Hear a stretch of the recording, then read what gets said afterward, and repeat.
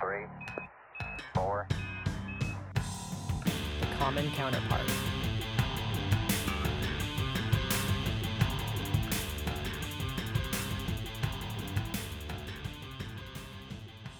Welcome back to The Common Counterpart. I am your host, Mark, And I'm Josh. and we are in Africa.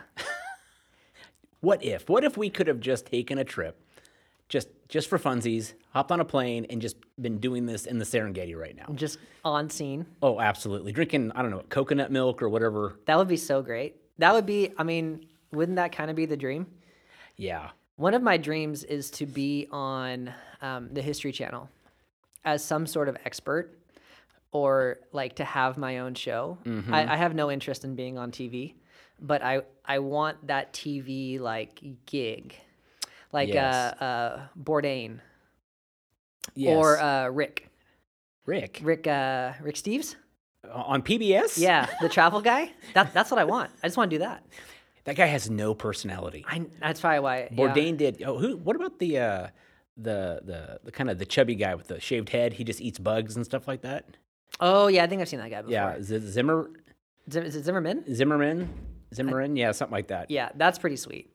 But we're still in Africa. Yeah. And I've been singing Toto's Africa Oh all my day long. I was going to play it on here and realize it's copyright and they take it down. Right. But that's a great song. It was. I listened to it when it came out, and so for you, it's sort of a retro vintage thing. It's corny. It's very No, like, it's my childhood. I don't think anyone's like, that's a banger. People love Toto. Really? Yeah. Oh, I think I see it as like a sideshow. It's like Gangnam Style. No. I mean, your generation has turned it into a gimmick, but Toto was solid, man. That was the beats. There was Being played at school dances or what? maybe a little before my time. Yeah. But there was a lot of like some serious '80s rock, Survivor. I do not feel like that's a rock song. Oh gosh, But REO Speedwagon. Oh, I love me some REO. Okay. That's my dad's influence. He loved REO Speedwagon. I'm not even remotely close to your father's age. But I was singing that song. You know, Weezer redid it. Have you heard the Weezer version? I heard the Pentatonics Christmas version. So Weezer released an album of covers, and that was on there, and it actually Okay. got some radio play. Okay. And it's kind of that, bringing it back, but for a lot of people, it's the first time. Mm-hmm. I was trying to think of songs about Africa as I was getting ready for this episode, and that one obviously came to mind. Do you remember the extremely offensive song that was sung in the 90s? I don't know if it was Live Aid or not, but it was the one about snow in Africa at Christmas. Oh my God, I loved that song. That is on the Song's offensive. Daddy's Home, Mark Wahlberg and Chris Farrell. Not Chris. Chris Will Farrell. Will Will Ferrell. Who's Chris Farrell? I don't know. Is yeah, it? yeah. It's that Christmas Part 2 movie. And Mark Wahlberg's character hates that song because when he had his big solo moment to be the U2 or the Bono voice, he choked. Oh, I loved those songs. dude, that song is not good. Why is it not? You're referring to Africa again. We're gonna get into this. It's the old school version of Africa. Yes. Where the woe is me, they have nothing going for them. So that one came to mind. And then do you remember the Shakira song that came out in 2014 when the World Cup was in South Africa? So and it's like na na na na na Africa. No. Okay. Everything you just said is Nothing registering? nothing. Not Shakira, not the World Shakira, Cup. something about hips. Hips don't lie. Hips Don't Lie was before that. That's all I know. Anyway, there was it was the anthem of the World Cup, and so they played it like with every commercial. Okay. And it was just like, you have to stop playing the song, Shakira. Right. Like, And she's not from Africa. She's not, but she was, she, I don't know, I guess got gifted the right to the official song. But those are the only 3 songs I know about Africa. Yeah, You got any else? I Got any don't. more? I mean, I didn't realize I was going to be put on the Yeah, spot. sorry. I guess, the African, Yeah. your jukebox selection of African songs is probably a little limited. I don't know. Yeah, I mean, But those are only famous ones I can think of. and then there's Lion King, Yeah, I guess you could credit that, which is a little cliche. but still counts. Yeah. But yeah, I was kind of getting into the mood, into the vibe. Right. And we had talked about, last week going to an African restaurant. Yes. And I still want to do that. I Because, do too. I mean, as we were preparing for this episode and just kind of talking through all things Africa, one thing that doesn't get enough credit is food. Right. And food is usually the first thing that a culture will steal.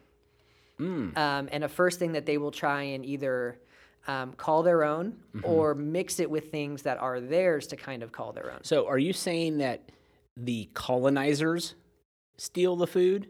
Or are you saying people who migrate into a land bring their food?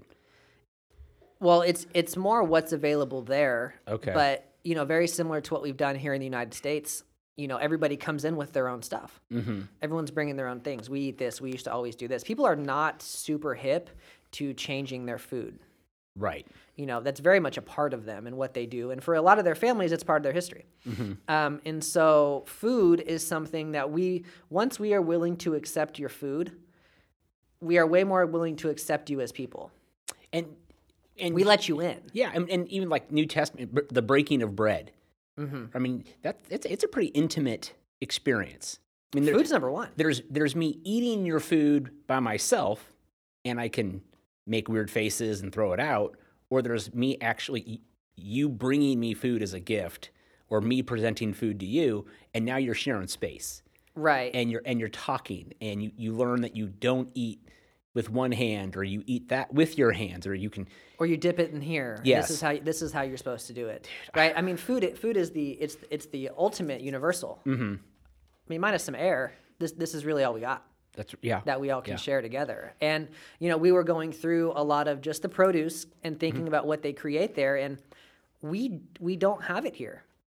In large quantities. It has not made the jump. The African cuisine has not made the jump to the United States mainstream. Well, it's funny you would say that because every now and again you enter into a conversation and you stop and you think about how much of that stuff you either have a misconception of or you just don't flat out know.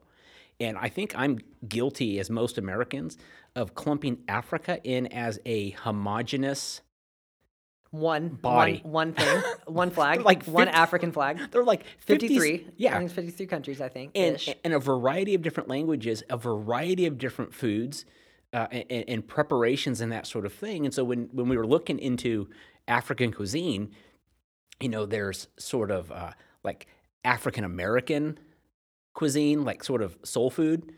And then there was specifically Ethiopian, which the review said it's hot.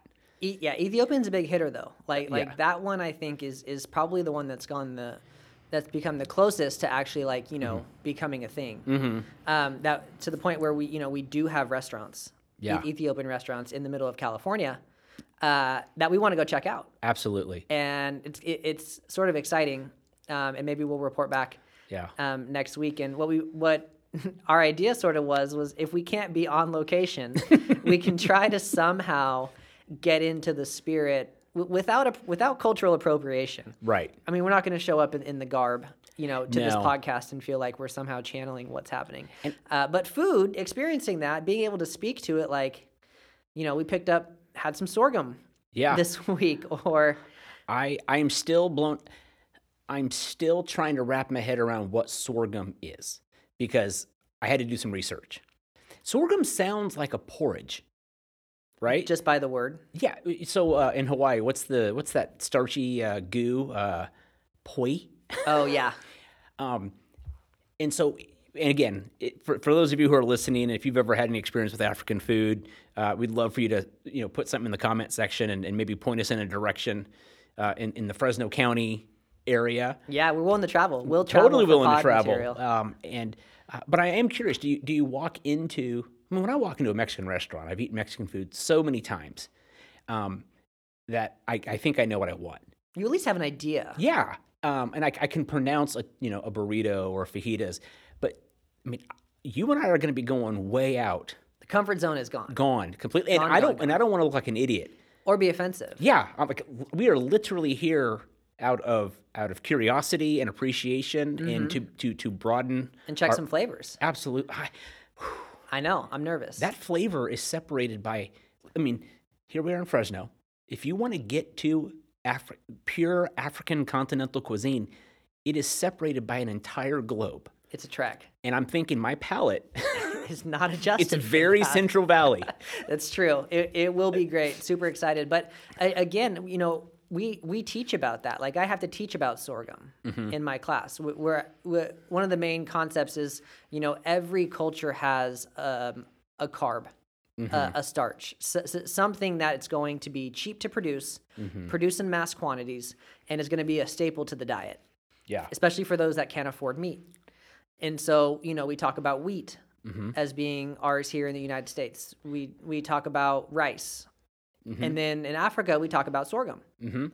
And I usually make the kids look up a picture of it to see, you know, kind of what it looks like. But that's as far as we go. You know, what does it taste like? I don't know. It looks interesting. I saw pictures of it, yeah. Okay. Is it a grass? Is it corn? It sort of looks like a quinoa. And see, I've heard quinoa, and quinoa is kind of a ricey. Is it a nut? Is it a grain? It's got to be a grain. Yeah, and unfortunately, most civilizations when they used that staple crop, it was labor intensive. I mean, we think of corn, right? Naturally, corn didn't start out with the big old yellow kernels. It started off more as a grass. And so when I consider indigenous people all over the world harvesting wheat or sorghum, that's a lot of work. And so as I'm looking at this sorghum, because it's a huge crop. I mean, it's grown all over the world, but due to the climate and some of the limitations due to water, and I got something interesting to tell you about water in Africa, but it's a great crop. It can handle some moisture in the ground. It can handle drought. It's a great crop to grow, and you can turn it into a flour. You can turn it into you can use it as like rice, like kind of a grainy, and it's high in protein. Yeah, it is for a grain crop. It is, but we don't need it. No. Like we being the United States, and I think that's one of the main reasons why it hasn't made its way over. Food moves out of necessity sometimes. They'll bring it over, you know, especially early on.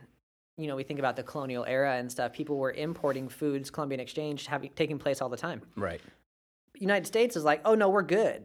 Like we have wheat, and we have genetically modified wheat. We don't need anybody else. Like we don't need anything else. But I mean, the hipsters brought in the quinoa. The hipsters brought in kale. Do you think there's a marketing campaign in the future for sorghum? I mean, is it the name?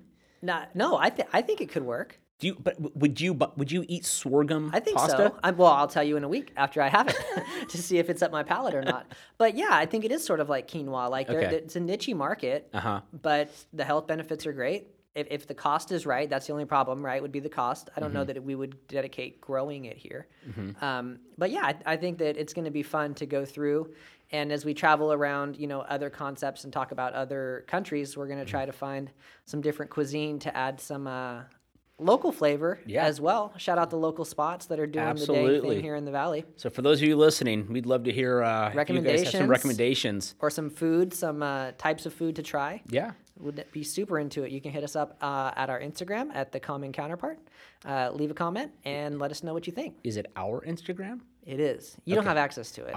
You couldn't find it. I couldn't. By the way. So I will take care of it. I am quite happy in my social media ignorance. It's good. Yeah. It's good for you. Yeah.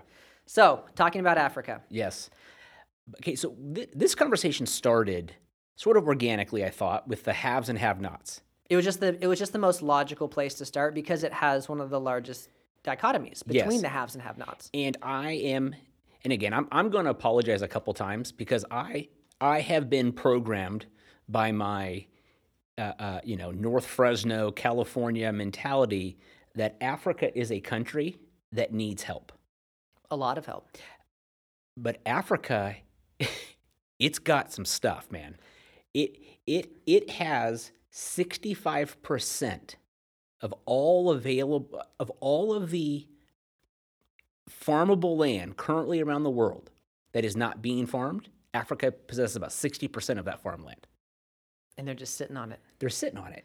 They are only using 4% of their fresh water throughout the continent.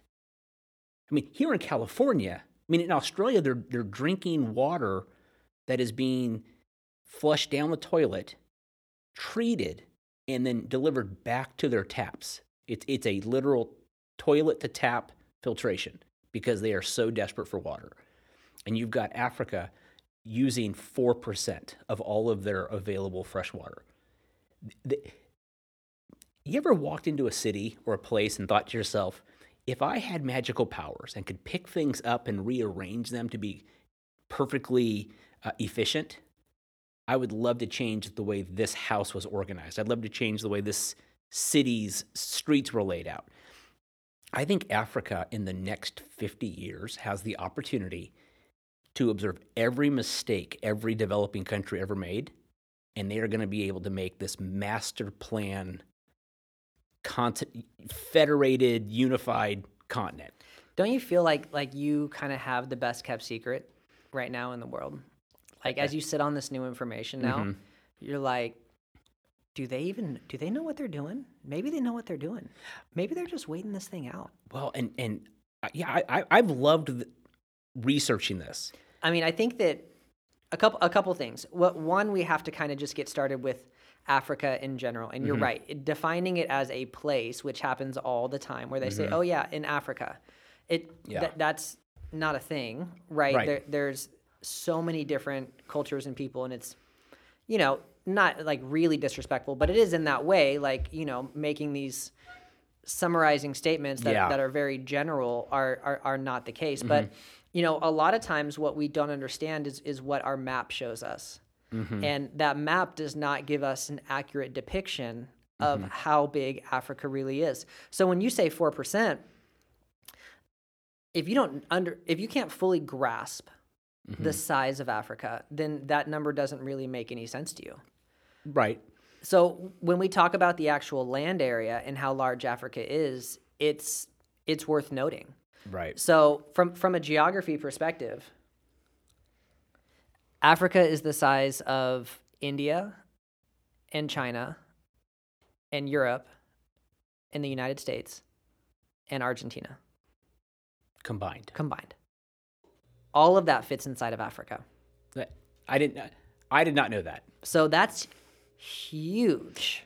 So the fact that I don't know that's not really my fault. It's not your fault. It's the maps. It's the map's fault. Okay.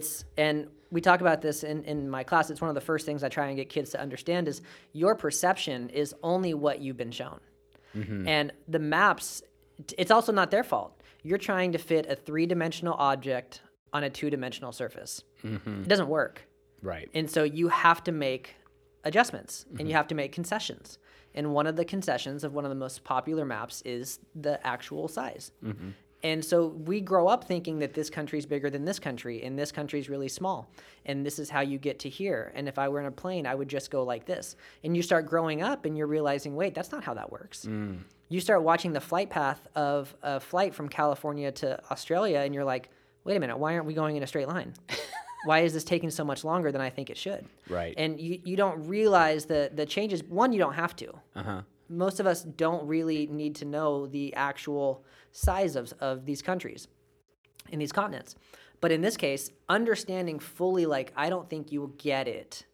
It's not something you're day tripping across the continent. Right. It is huge. Yeah, I mean, I can't even imagine what it would have to be like to go north or south or east to west across such a massive land. I mean, I think of driving from California to the East Coast. I think you can do it in about 4 days. Without stopping, or the the trade-off and sleep in your car sort of thing. But no, that blows me away. And then here's what's crazy: there's a lot of folks who will tell you that California, just the agriculture and the water we've got here, we feed a significant portion of the world. And so if you're telling me that all of these countries and all this land and all this sort of the idea of what's on top of the earth or below the earth, you're telling me that Africa as a land mass is bigger than all of those things. And I'm telling you, they're only using 4%.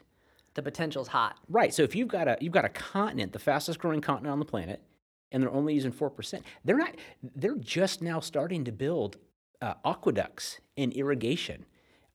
They're in level one, Level one. of the game. Yeah. And they have this much potential.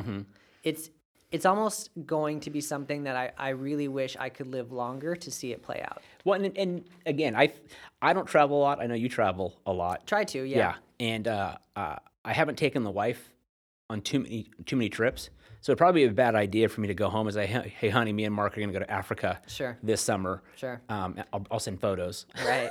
We'll see in a little bit. But I've always been a little apprehensive Of traveling. course. And I think that leads us to this idea of what we view Africa as. And as you're researching, don't you look at some of these places and you're like, oh, this could easily be in this country. Yeah. This could easily look like this. Or, wow, the amount of development and urbanization.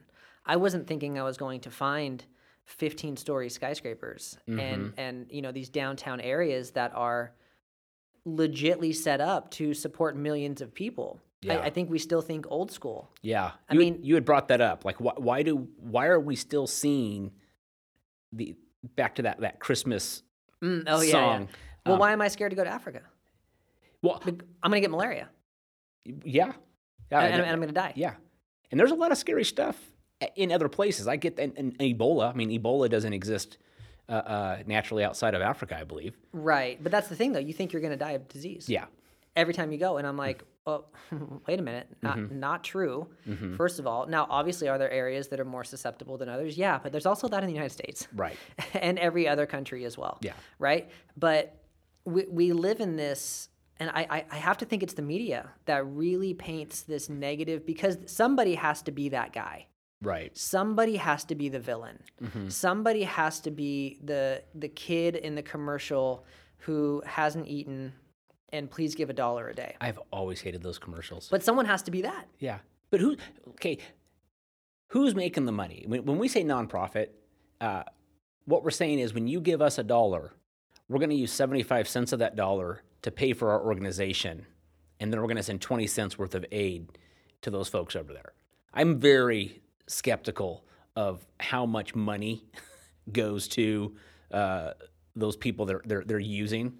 That's the conspiracy guy in me. However, for a limited time, you can sponsor the Common Counterpart podcast for $1 a day. 100% of your proceeds will be going to... Yeah, but there's this, we think of it as like, oh man, there's probably only one flight going in and out of Africa, and they're probably going into one place. No. But it is absolutely developing at a level that's almost impossible to keep up with. Well, so you had mentioned something about Lagos? Yeah. So what we have seen and what we're looking at now, one of the things that we study in my class is population and population growth and population boom. And one of the main ideas is that you do want growth to your country. You do want growth to some of these cities, but you want what we call smart growth, which means that you can manage what actually happens, right? If we work at a high school and 5 new kids show up tomorrow, no big deal, no harm, no foul. We can get them placed, we can get them lockers, we can get them all set up. Right. If 500 new kids show up tomorrow to our school, we're going to have a lot of issues. Right. We're not going to have the infrastructure. We're not going to have the quote unquote housing. We're not going to have the transportation. We're not going to fill them. We're not going to get them in. They're not going to have jobs. Right. And when you get growth that happens like that, you end up with urban problems. You end up with overpopulation. You end up with a lack of sanitation. You end up with temporary houses and these shanty, settlements on the outside, and it makes the country look bad. But it's being able to handle that growth. But some of these cities are massive and are only getting bigger. There's going to be multiple 10 million plus cities in Africa in the next 10 years. See, and again, I'm not a big player, but if I'm in construction, if I'm in design, if I'm in engineering, that's where the money's going to be. And I know that they, like any other country, they already have those professions. But if you want to get on the ground floor of something big, Africa is just waiting to explode. And what I've really enjoyed sort of looking into is they get to grow with climate change in mind.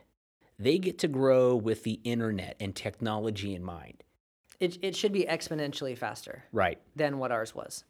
And that's exciting because it means it will take people out of this lower levels of development faster. It should. It should take less generations for wealth to accumulate with a couple of changes and some things taking place. Right. But I mean, sort of on a science level, what is it that really is going to allow them and has allowed them? Because the goal of this episode is really to show you that's great. This isn't your grandma's Africa, right? I love it. This is the new version here. So what do they have going on? So the one thing that I didn't realize was 30 some odd countries have come together and they've decided to build the Great Green Wall of Africa. And they have found a drought-resistant tree, and they are planting it from across the Sahel, just below the Sahara Desert, and it is going to stop desertification. I don't know if a lot of people realize, but the desert kind of breathes. And during the summer, the sand blows extra hard, and it erodes some of the vegetation, and the desert gets bigger. And then during the winter months, the water irrigates, and the desert shrinks a little bit. In fact, there's even evidence to indicate that even like 10,000 years ago, during the last ice age, the Sahara Desert was a massive grassland with a giant lake, Lake Chad.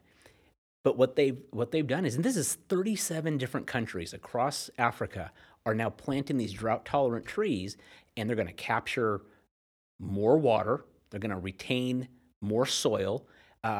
Africa is going to be could be responsible for reversing climate change due to carbon dioxide, because as they grow more trees, it's going to sequester that carbon. And it's entirely possible that as Africa comes online with technology and environmental policies, that we might see a drastic change in the amount of carbon dioxide in the world because of them planting these trees from I can't read the map right here, but from Senegal, did I say that right? Yeah.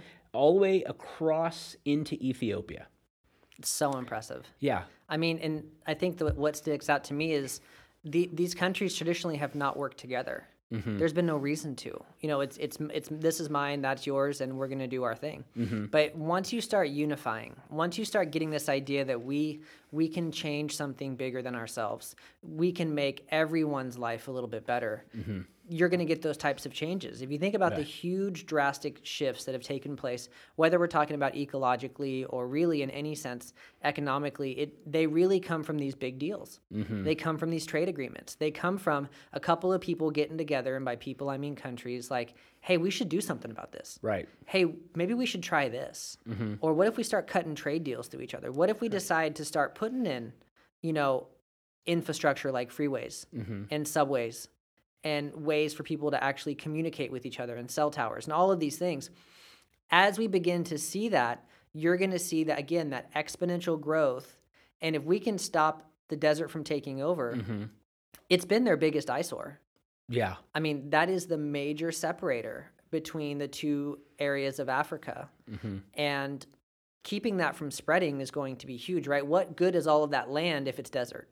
Well, that's a good point, because once you slow down the desertification and you allow the soil and the vegetation to grow back, you reclaim farmable land. And they were even saying that there's 15 million hectares reclaimed in Ethiopia. There was 5 million hectares reclaimed in Niger. And so this was land that was useless and now is useful. It is now creating jobs. It is creating opportunities. It's providing food. It's just an incredibly exciting thing to be aware of. And I liked when you said, hey, let's get these two people together and see if we can solve a problem. Just like you and I sitting across the table from somebody who's willing to offer us new food, there's something nice about that commonality. Like, hey, I'm unfamiliar with this, but I'm going to take a chance. I'm going to ask, hey, let's do a partnership. Let's sit down and break bread. Let's talk about building a road together. Let's talk about, diverting water so that it passes through both of our countries so that we can irrigate our crops. And from what I'm seeing with a lot of these countries now working together, there's a lot less animosity, and they're bringing a lot more opportunity to the continent. And it has to be motivating too, right? Like once you see one good idea start to go, you're like, oh, well, if we just fix that problem, then we could actually focus on this problem. And then we can go over here. And then we can start doing this. And everything snowballs. When we look at these periods of growth, whether we look at the United States or you look at other countries, there's always that one hitter, that one thing that really pushes the ball. Like, what is it going to be that really sparks the Industrial Revolution? What is it going to be that really gets people start to thinking a little bit differently, and we start getting science involved? And once you start moving, you're like, oh, and then there's this, and then there's this, and then there's this. And then before you know it, you got all these people that are now motivated, one, for themselves because they see opportunity, but two, for that selflessness of nationalism and what we can actually do as a country. There's no stopping you. Right. I mean, it's exactly what we've seen in these countries that are far more developed. But like you said, we now have the internet.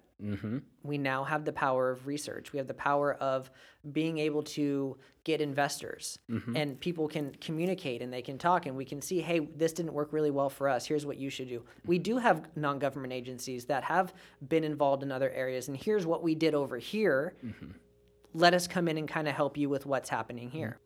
So there's a lot of folks in Africa who have looked at these NGOs, these non-governmental organizations, and they've said, thank you for your help, but you're actually hindering our economy because we want people to farm. We don't want free food. We want farmers. We don't want free clothes. We want people to make our own clothes.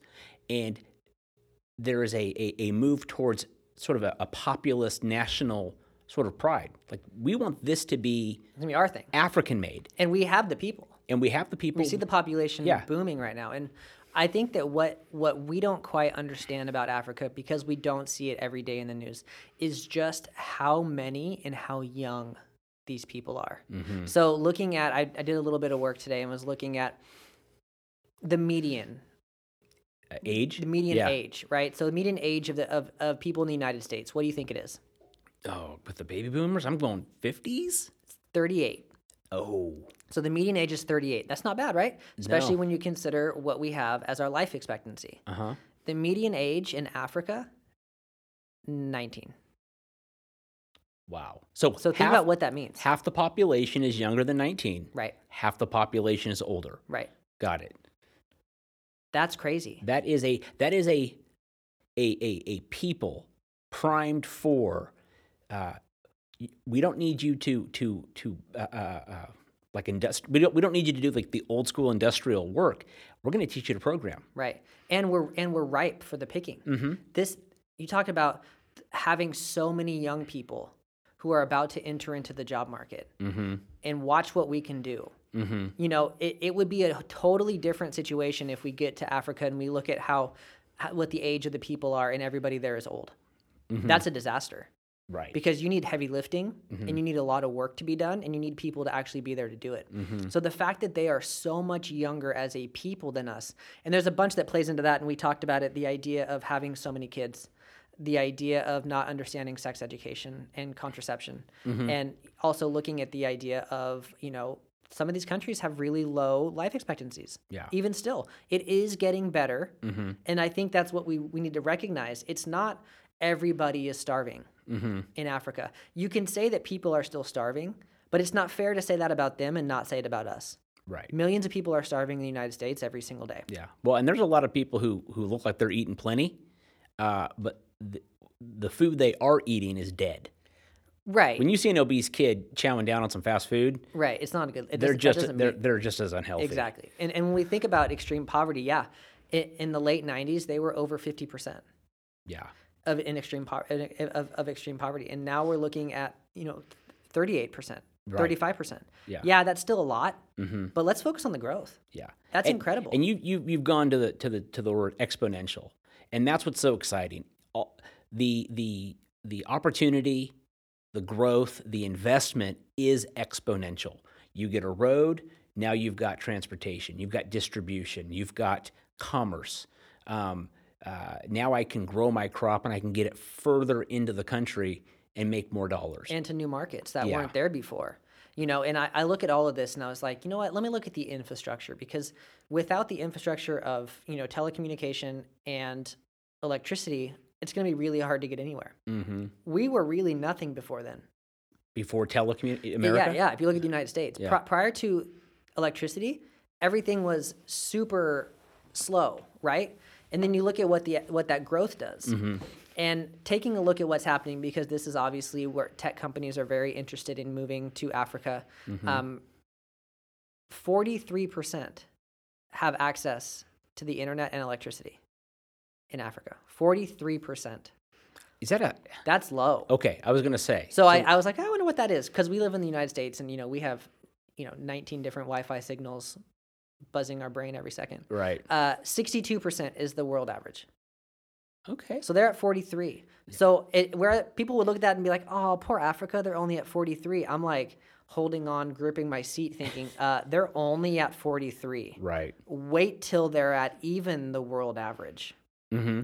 And it's going to be get out of the way. Well, here's what I'm looking forward to. And again, I hope this doesn't come off as simple-minded or derogatory, but the idea of Wakanda, right? In Black Panther. Black Panther, thank you. Okay. There's no reason for anyone to think that that's a myth. Right now, I get the vibranium and that sort of thing. Some of that technology is never possible.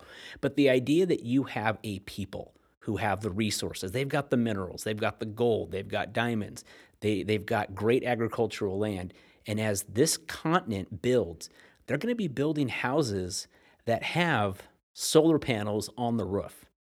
They're going to be building, they're not going to have to be confined to coal burning power plants or natural gas burning power plants. They're just going to start building houses that will be self-sufficient. And that solar panel is going to, with the electricity and with the internet, they're connected to the world. And they don't have to build these large, cumbersome systems the way we did. I look at, in Fresno, you watch those older parts of town where they've got the big telephone power lines. Oh, yeah. And then you cross even running through their backyard and stuff, right. too. And then you get a little further, and all of that stuff got buried through development. And yet this is a part of the world that is going to, in the next 50 years, I don't think we're going to recognize it. I think it's going to become a destination place for everything. I can't wait. Just like Hollywood has totally sold their soul to China, there's going to come a time when Africa is going to come online and Hollywood's going to be like, we got to get in that market. Absolutely. Do you going back? Do you remember when Black Panther came out? In just sort of the vibe of like Wakanda was like a joke, in sort of a way like that could never exist. Like it almost like it was funny that it was put in Africa. Like what a stark difference you get between the Africa that we know, right? My grandmother's Africa. We think we know. Right. Yeah. And then Wakanda, but you're right. That's not Fantasyland. That's just the future. Yeah. I mean, aside from vibranium, right. I think that is where Africa will be in the next 50, 60 years. And I think when you said self-sufficient, my word was efficient. Just way more efficient than the way that we're doing things. Like you said, we've made so many mistakes. If this is The Sims, which I always tell my kids that designing urban centers is like that old school PC game, The Sims. Yeah. You get to start your level over again. Yes. You see all the issues that the United States made and everybody else made. Yeah. And you now get to improve on those. Yeah. And you have a people that have been desiring to be known. And countries that have been desiring to be known. I would love to grow up to hear that my kids want to travel to multiple countries in Africa. Yeah. Not just South Africa. Yeah. Not just Egypt to check out the pyramids. Like you want to go to the Congo. And the Serengeti. And you have that ability. There are planes that are leaving every 15 minutes from LAX that are headed to Africa. And you get these types of systems. And, to be honest, the way I think about it too, competition's a good thing. China needs competition. Yeah. India needs competition. All of these areas that are really those developing countries, when we talk about stages of development, sort of this between stage 2 and stage 3, really stage 4 is like that pinnacle of United States, like where we are now. Some of those European countries, stage 4, moving towards this idea of like negative growth in stage 5. But really that 2 to 3 is what's most exciting. Yeah. That's a lot of these countries. And they just need to find their one hit. And what I was looking at in the research is how quickly Google and Facebook have turned their attention to this country. Yeah. And they're looking at underground wire systems that surround the entire continent. Jeez. And, Facebook says that it's going to be potentially long enough to wrap around the world. And see, and this is what I'm saying. Africa is such a big idea. It's going to take big players. Huge players, the biggest players. And once they're in, again, back to that exponential growth. You've got a motivated, growing population of young folk who are holding dear to their traditions, but are happy to move forward and grow. So it's an exciting time. You and I definitely have to figure out a way to get there somehow, some way. It's just something that I feel people don't comprehend because it doesn't get enough airplay. And if it does get airplay, it's the same airplay that we were getting in 1990s when Lion King came out. Right. And it's not that place. Yeah. It's in the biggest and one of the fastest growing areas in the world. We're talking about doubling the population of Africa by 2050. That's amazing. Doubling the population, which I think right now is like at 1.3 to 1.5, depending on your numbers. Yeah. You're talking about doubling that? Almost 3 billion people? Right. And we saw what that population growth did in areas like China and India. And we saw what happens when the growth gets out of control. If they can manage the growth, if the big players can come in, if the infrastructure can come in to say, here's how we're going to support people, here's how they're going to live, here's their shelter, here's how they're going to eat. We're going to start investing in this. And that growth is smarter than what we saw in India and a little bit smarter than what we saw in China. The world markets, it's going to shift as if we saw that shift when Europe was the center of the world. And then they lost it. Yeah. And then it went to the United States. Yeah. Some would argue that we're losing it. Yeah, and I can tell you, when you look at the resources that this continent possesses, uranium, gold, cobalt, copper, they are on the verge of just exploding. Well, and he who has the gold makes the rules, right? That's the golden rule, I hear. And so when we think about what this is going to look like in our lifetime, this is not like, man, I can't wait. 300 years, it's going to be awesome. No, we're going to see this in 10, 15, 20 years. We get to watch it, and I'm going to say, listen, go back to the Common Counterpart. I want you to listen to this episode, and I want you to look at all the areas in which we were right. Yeah. But it's amazing. And doing the haves and have-not conversation, I did not want to leave Africa without doing it justice. Right. And there is so much more taking place on a smaller scale. But like I said, over 50 countries working together, a lot of them. And we will come back to this continent when we start talking about a couple of other things, including foreign investment, which is a huge thing that maybe isn't always the best. Yeah, I'm nervous about it, but we'll have to save that conversation for another time. It's going to be so exciting. Yeah. Well, before we go, we are going to hit them with some words of wisdom. Well, and this was a tough one. Well, I got to tell you, Mark, you find some good ones, but that second one is just money. And so we stumbled across a couple African proverbs, and my buddy Mark came up or found one. And it says, "Until the lion learns to write, every story will glorify the hunter."